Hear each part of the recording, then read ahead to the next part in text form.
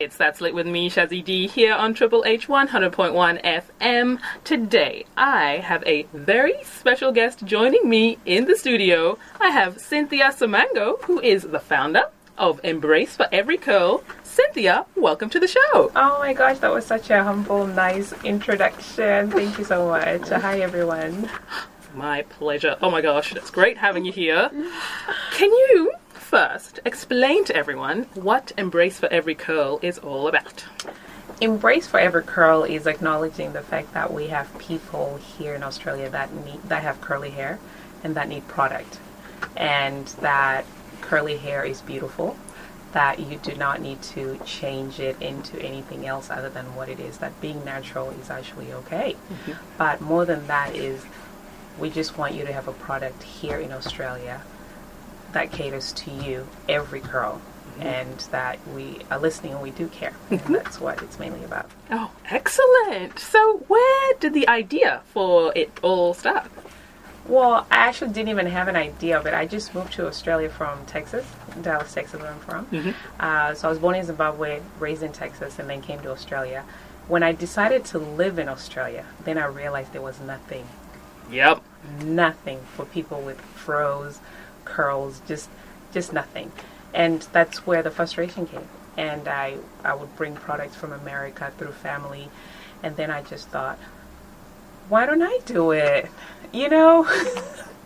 And yeah, through hard work, stress, sleepless nights, and all that fun stuff, meeting different people, I ended up creating a product for people like us. Wonderful. Yeah. And so what has the response been? What have people been saying?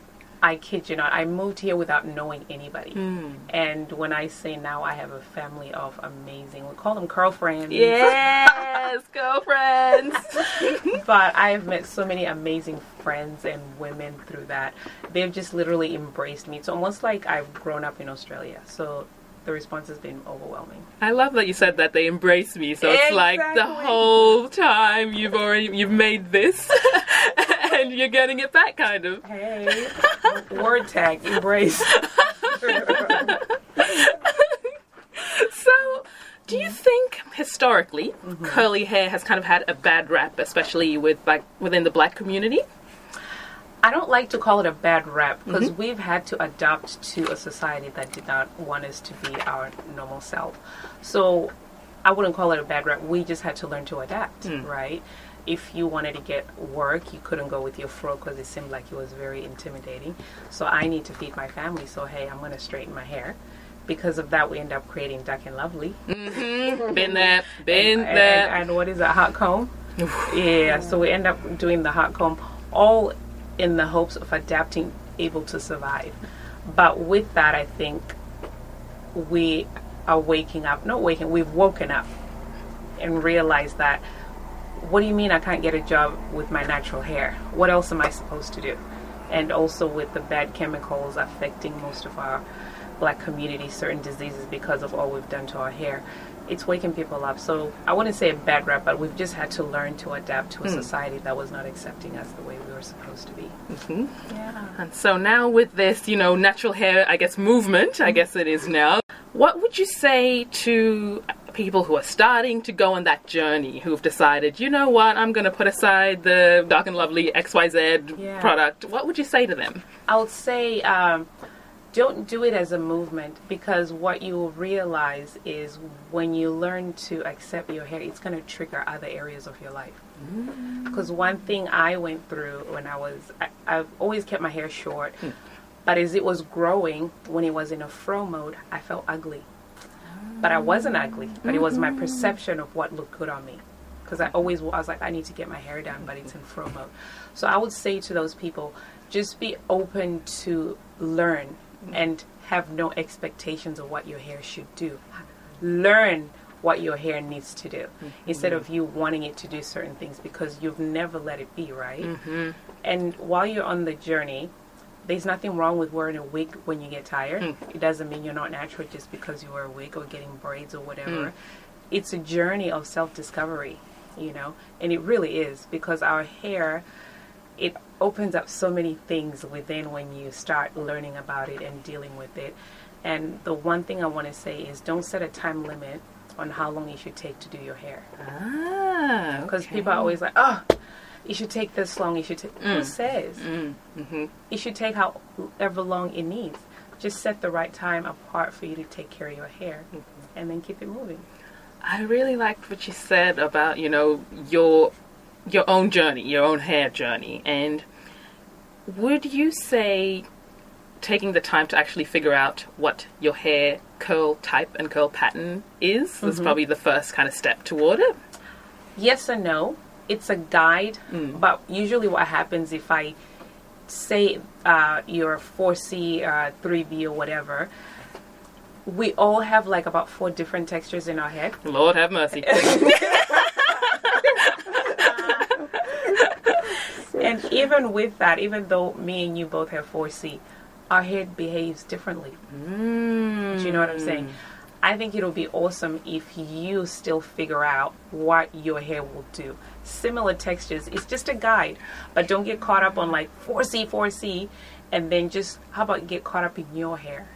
You know what I mean? But use that as a guide to see what other people with similar textures have done and what works for them. But don't forget your hair, and then go from there. Okay, because I'm going on this journey myself, so nice. I decided, Welcome. Thank you. Yes. Okay. And so for me, I definitely was on the, I got to figure out what my curl pattern was so I could know what products I could use. And so I was kind of almost like a fish out of water, because for so many years I'd been so used to straightening it, and now I'm like, this is just odd to just be like, okay, let me just let it. It's true. Cool. Yeah.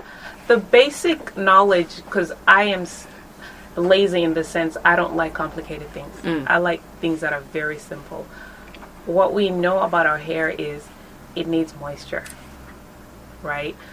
But you can't keep needing... How many times do you drink water a day? They tell us drink water, drink water. You know your hair needs moisture. What is moisture? Water, right? So if you really want to go hard on that moisture level, you want a product that's very moisturizing. It aims to moisturize clean, and then also maybe have a spray bottle during the day and moisturize. Quick spritz. But people don't think about that. They're just thinking, if I put product... Granted, I do have a product, but water is the best moisturizer. So you taking care of yourself. If you really want to simplify it, you have to take care of yourself, and it'll show in your hair, your nails, and all of that stuff. It's a trickling effect. So it's pretty simple, but... we make it complicated. Yes, I can tell you fact. I've got a lot of, products. Countertop is, overflowing with XYZ. For business, it's great keep buying, but as a friend and do real talk, I feel like people don't give product enough time to actually learn. Because part of the thing, I think, it's more learning how much to use and adjusting as you go from there. And you'd be surprised. You're not going to need all that many products. But we're women. We can never, we try, never but enough. It's I say that and you don't want to know. I got more than embrace in my cabinet, so. There's no judgment here. There is none. Yeah. What are your kind of favorite hair curl tips that you would have, that you kind of do to keep your hair, at the optimum curlness, if I should say? Oh, wow.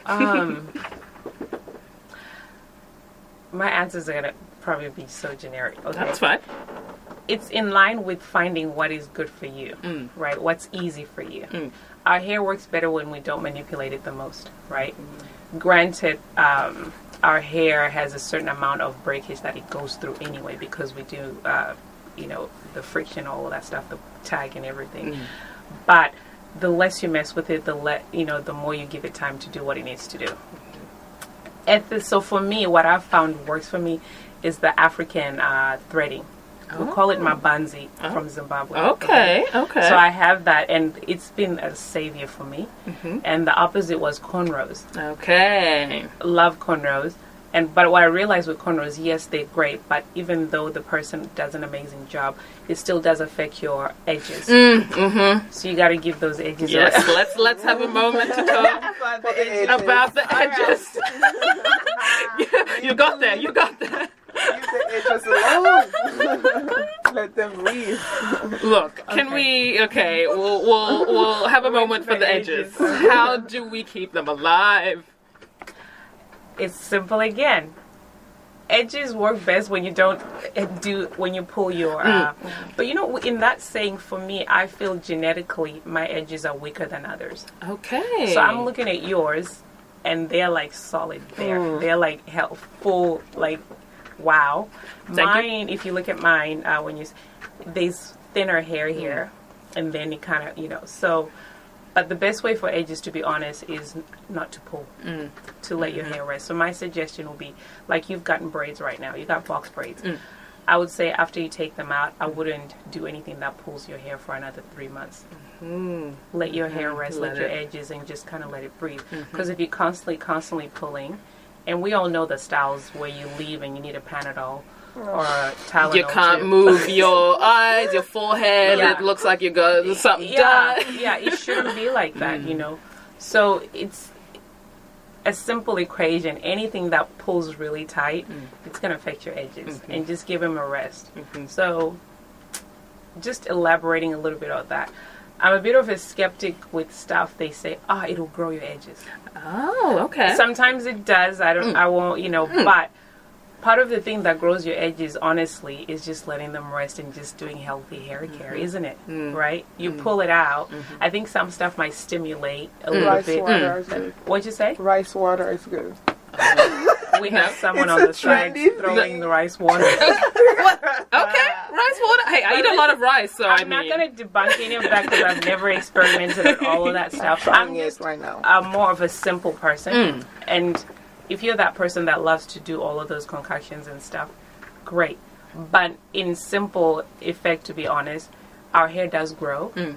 Less manipulation, products that help you maintain to reduce the friction of you pulling your hair and it falling.